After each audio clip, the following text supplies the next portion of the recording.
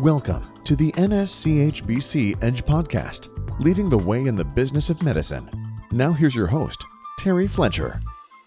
Hello, everyone, and welcome to the NSCHBC Edge Podcast. I'm your host, Terry Fletcher. The Edge Podcast is brought to you today by the National Society of Certified Healthcare Business Consultants. Our goal is to discuss healthy business principles, have a conversation on the business side of medicine, so that you and your practice can thrive, be profitable, and successful for years to come. This week on the Edge Podcast, I welcome fellow NSCHBC member Jacki Jacox, healthcare CPA and financial consultant. With over 13 years of experience in both public and private accounting, Jacki has earned the reputation as an accomplished CPA who delivers high-quality financial and advisory service to clients in the healthcare industry. Her areas of specialization include provider compensation models and valuations, due diligence and business valuations for healthcare mergers and acquisitions, physician practice management and accounting, provider relief fund single audits, management service organization information development and enhancement, so MSOs, and also the administrative fee valuations, and other projects and analysis. Welcome to the podcast, Jacki. Thank you, Terry. I'm so excited to be here, and thank you for having me. I look forward to talking to you today. You bet. We're really happy to have a subject matter expert like yourself, especially because I think there's maybe a misperception or not really an understanding of what an MSO or management services organization is and how they compare to an ACO. And so we'll kind of talk about that today. Let's see. So one thing I want to get started with, maybe you can give us just kind of in a nutshell or kind of a definition. What is an MSO? So management service organizations is a separate entity that's usually established to manage the administrative and non-clinical functions of a medical practice or even healthcare organization. And so the key to a management services organization or MSO is that it really streamlines the administrative tasks and improves the operational efficiency for healthcare practices and facilities. And I would say the big key differentiator of why an MSO for a medical practice is it can be owned by licensed providers or non-licensees. So that's really where we see the entrance of private equity or venture capital investors, even hospitals or family members of the physician owners. Oh, wow. Okay. So, well, gosh, you brought up all kinds of questions now that I have, and I'm sure that our listeners have. So I would assume then, based on what you said, this is a company with a separate entity that provides non-clinical services to medical practices like, payroll and maybe, care management, financial, administrative services, right? Yeah. So I always think of it as anything non-clinical. So that can be practice management services, revenue cycle management, human resources. Those are just a couple examples. There's IT support, accounting and financial management, marketing, then you can name it. As long as it's not healthcare service, then it can be under the MSO. So you're not administering physical therapy or exactly. Okay. Yeah. And not even in a lot of cases, it depends on the state, but a lot of cases the MSO can't employ the physician. So all malpractice liability, for example, for the physicians and benefits and compensation still has to stay with the medical practice. Well, so that brings up a question. Does the MSO, are they the ones that they have the employees to staff, notwithstanding the physicians, so obviously they have to be on their own, but do they staff the front office and back office, things like that? Or do they just manage who's in place? So it depends on every agreement. Now the MSO can employ those non-providers. So in the cases of employee recruiting, they can hire, they can train, they can do the benefits administration, but they can truly have all the staff that they provide from the MSO versus having it on the medical practice profit and loss statement or financials. What have you found has worked better with, and actually I'm asking this because I see a lot of practices that hire family. And so then, Yes. but they want to, kind of outsource, if you will, the administrative process, which I'm thinking that's what the MSO is for. And Yep. so, how does that work when now you're managing, family that's actually related to the providers? Is that tough? Yeah, and I will say a lot of times when you see, it just depends on the MSO that they are looking to collaborate or have agreement with. A lot of times we see the exit of family members during that time. Yeah, I'll bet. So I will say that is just being honest. That's usually a nice segue Yeah. for family members to exit. Well, and Um, it's not so our listeners know we're not saying no, yeah, anything against family no, members, no, not at but all. Not at all. And actually, I will say on the latter side of that, some MSOs are formed for the sole purpose of having a practice owner be able to have their next of kin, for example, have some kind of stake in the practice. So if they have the skills from a management perspective, by all means in the healthcare realm, if they are qualified and they're doing a great job for the medical practice and they want their kids to have a stake in the practice or ownership, but they aren't a provider, and they live in a state where you have to be a provider to own it, then MSO is a great option. And that's where we see them split out the medical practice and create their own MSO. So there's that side of it too, that, in a case where a family member is doing a great job and they should stay on, that's a benefit too. well, now does your company that you work for, and you can say it on air, who do you work for, Yeah. Mazars? Mazars, yeah. Yeah. So are you guys an MSO offering, or do you help create MSOs for providers? Good question. So we actually help create MSOs, Okay. and we help with the administrative fee valuations, Okay. because one of the key things about MSOs that I can't stress enough is because of the laws and regulations around them, it's imperative that they have sound healthcare lawyers involved to make sure the contracts are appropriate and in line with the laws and regulations in healthcare. But in addition to that, also making sure that their contracts are within fair market value, because of the very, very detailed laws that in healthcare also that make sure that there's an appropriate fair market value arrangement between the MSO and the medical practice. So you're out of New York, correct? Correct. So I work out of New York, and actually, funny enough, I work remotely out of New York from Nebraska. Oh my gosh. That's kind of cool, actually. Yeah. I'm like, where's your accent? I was waiting for you just have a New York accent. I don't hear one. Yeah. So I get the luxury of getting to go to New York, and I love New York and New Jersey. I have a lot of clients there too. But I have clients all over the US, and being very centrally located, it actually is super beneficial. So That's awesome. Well, it's funny because as soon as I knew we were going to be talking about this topic, I started doing some research just where I'm in California. So I'm on the opposite end of the country from where you are.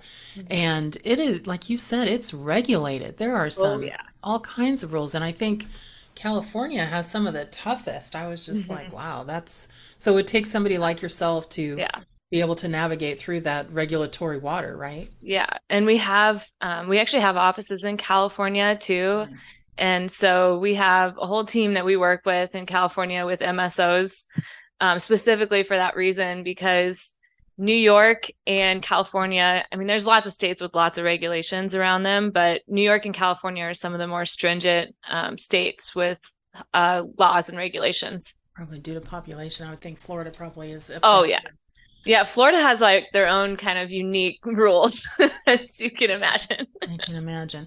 Now, here's a question, because just based on what we've already talked about, and you say you can create them, as a separate entity for providers as well.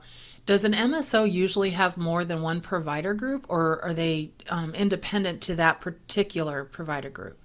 Great question. So usually I would say it depends. If it's a medical practice that's bifurcating their financials or splitting out their financials to create an MSO, it always starts out with just one practice usually. unless they own like multiple practices already.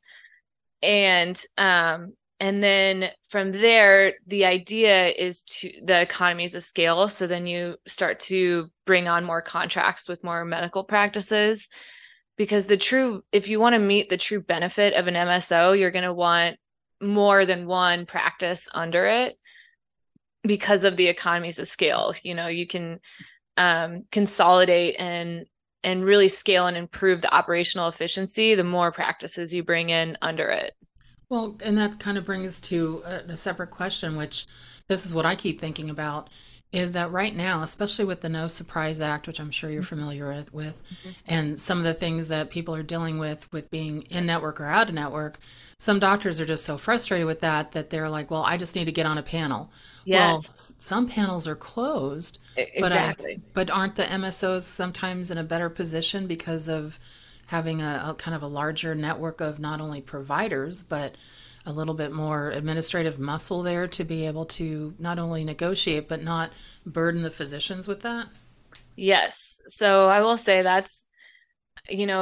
owning a medical practice has become so complex. Oh my And goodness. that's really, I mean, we all know it, right? And Yeah. so that's really where the MSO brings a lot of value, because we always ask medical practices, what are they bringing to the table for you? I think that's the most important question when they're even considering, when they get approached by an MSO that may already be established. We always ask that question first. What's in it for that practice to have that arrangement? Because you really are giving away a lot of that control from a non-clinical administrative perspective. And so, one thing we always say is make sure that they have great contracts. For example, do they have good payer contracts? And because a lot of times that's where the efficiency is gained, because they may have a higher administrative fee than their overhead is existing, but they would then benefit from the contract negotiation perspective. So the benefits would outweigh the costs in that scenario. So one thing that we do with our practices that I call it the due diligence phase, because when a practice is approached by an MSO, it's so imperative that practice just doesn't take everything at face value, and the arrangements that they bring to them can be very complex. And so I always like to work, that's where they kind of bring us in to work with the MSO that is looking to work with them. And we get down to a very granular level on the financial statements and say, okay, let's put together a historical hypothetical analysis, is what I call it. And we look down to expense line item, whether that MSO would cover it or not. Okay. And you would be shocked at how many things that like the practice would have thought would have been covered going forward, but actually isn't. And so that's where I think it's just doing that due diligence up front and really understanding what's going to be covered, what's not going to be covered, what benefits are they bringing me. That's the big important question, because we work with practices all the time that because of that due diligence phase, they're able to go back and say, well, since you're not covering this, or my comp isn't going to look as good, then you need to, be flexible on your fee. So there's that type of stuff to think about. Well, it's funny because I'm a coder, biller, reimbursement, auditor, so I'm not in your space. And I stay in my lane, and I get a lot of my clients going, can you just please do an evaluation of my practice? I'm like, no. Can you do an evaluation of this or that? And I'm just like, so now I know my go-to person is going to be Jacki. Yes. But here's the funny thing. I actually, one practice, they said, we're just bleeding, we feel reimbursement, we just don't feel like, we think there's a leak somewhere. So I said, all right, let me just evaluate your explanation of benefits from your top 4 payers. That I can do. So I went and took a look, and one thing, and this is going to circle back to a question about an MSO role, is that I noticed that, and this is weird, all the female physicians in this practice, and it was a practice of 40, and they had 17 female physicians, the rest were male physicians. Their reimbursement for office visits at certain levels was about 9 cents less to about 15 cents less. And I just happened to notice it. And I looked over and I'm like, that's almost on every contract. So then I went through and looked, and they signed a contract to pay their female physicians less and they didn't even know it. Oh my gosh. But the thing is that one of the doctors basically said, of course, not one of the female doctors, who was like, "You kidding me?" They were like, are you serious right now? And they said, and one of the other doctors said, it's only 9 cents. I'm like, oh my gosh. You're like, that doesn't matter. I'm like, I don't care if it's a half a cent. I know. Why is that doctor, based on gender, why is that doctor worth less than you when you're the same specialty, same education, same? And why do you let the payer do that? So does an MSO kind of also evaluate contracts and at least look to see if they're Yes.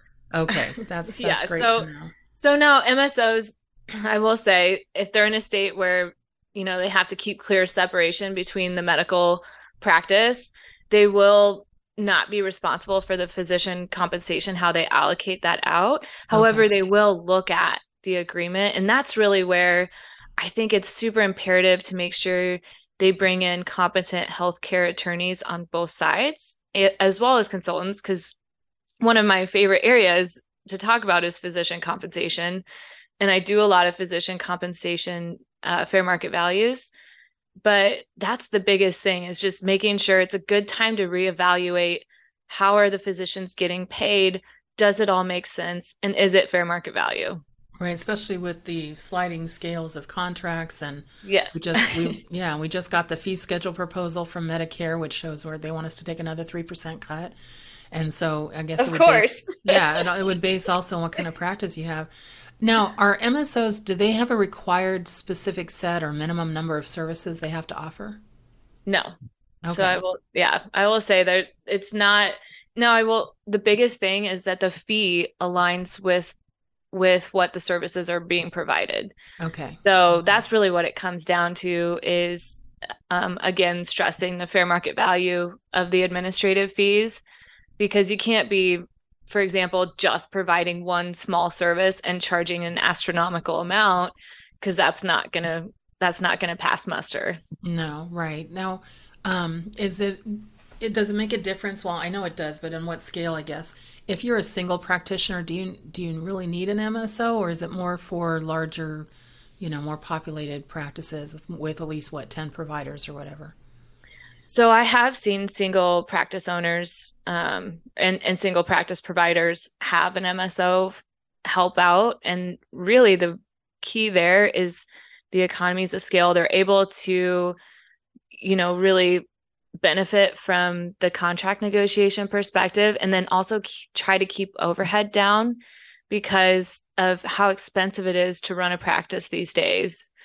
So it's, the MSO might not be in charge of all their functions. For example, staffing, they might not need that help from the MSO, but there are perspectives that the MSO could really help bring for the legal aspect, because they'd be able to help with attorney fees and IT fees and all of that. So the practice doesn't have to have that burden. It almost sounds like it's a way to have a local, meaning not just necessarily in your backyard, but access to an organization that has your back on administrative services. Yes, absolutely. Okay. So then I just a quick question on ACOs, because I know that's not the same thing. Right. And, at all. And a lot of doctors think it is. They look at accountable care organizations and think, oh, well, that's my MCO. I'm like, well, no, what that is that's a little different. That's a bunch of physicians basically kind of getting together. They're trying to reduce healthcare costs, and they call it improving quality throughout by basically collaborative efforts of all these physicians together. But they also get some financial incentives from CMS if they reach certain benchmarks. But what's really the difference there? I would think an ACO still might need an MSO. Yes. Yeah. So ACOs, they're formed by a group of doctors or hospitals to really just at the core of it, improve healthcare delivery to Medicare patients. So it's still very much the the medical side and of services, whereas a management services corporation or MSO is it can be formed also by physicians, but it's to really outsource the business side of their job. So that's at the high level. If you were to look at the two differences, I would say ACO is more, how to streamline care and improve healthcare delivery to patients versus the management side of the function. Okay, that makes a lot of sense. So just to kind of wrap up this discussion here on MSOs, if somebody was to call you, Jacki, and say, okay, we're considering an MSO, we've been approached by one that wants, us to join, or we'd like to start our own, what would be a couple of questions? The first thing you'd say, here's what you need to do first. Yeah, the first thing I would ask them is why. What's their, I mean, it's nobody ever knows the answer to that question. Well, and the thing is, there might be things that are happening within their practice that they just can't manage themselves, and or they can't keep their costs under control, or everybody kind of has their own motivation for why they're interested. And so the first question there would just be, what benefits do you see from this? And if they don't know, that's really where we have a chance to take that proposal from the MSO and really start to dig in to see, under a hypothetical scenario, is it beneficial? Is it actually going to help me out without just them saying, hey, we're here to help you? That only takes it so far.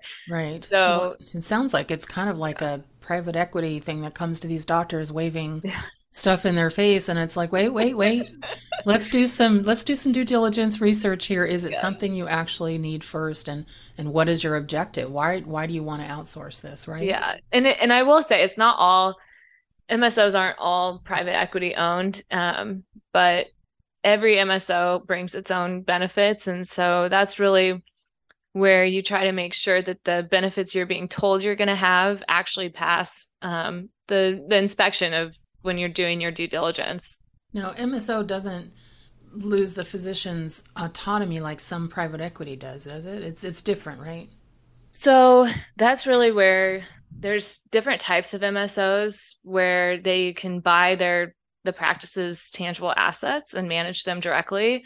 So that actually does restrict some autonomy somewhat, but it doesn't go as far as, employing the physicians.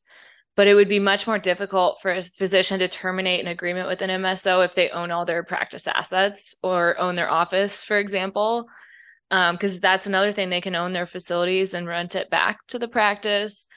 So I would say there's all different types of arrangements, but when it's just business services to the practice, they can remain quite independent of the MSO and choose whether, once the contract agreement or terms come up for reevaluation, they're able to make decisions based on how it's going. That makes sense. It's just trying to just kind of get my head around if I was wanted to recommend this to a provider, that administratively they just keep hiring, and they're not really getting to where they need to get. I mean, perfect example, a lot of physicians practices hire me to audit. And then I find problems. I find things they're not billing for, or things they shouldn't be billing for, or it's just sometimes a mess. And I bring them the audit results, and then they kind of put it in a basket, and they don't do any kind of corrective action. And why have the audit? Why put yourself through the expense? And why keep hiring people if you don't have a way to fix it? Yeah, that's painful.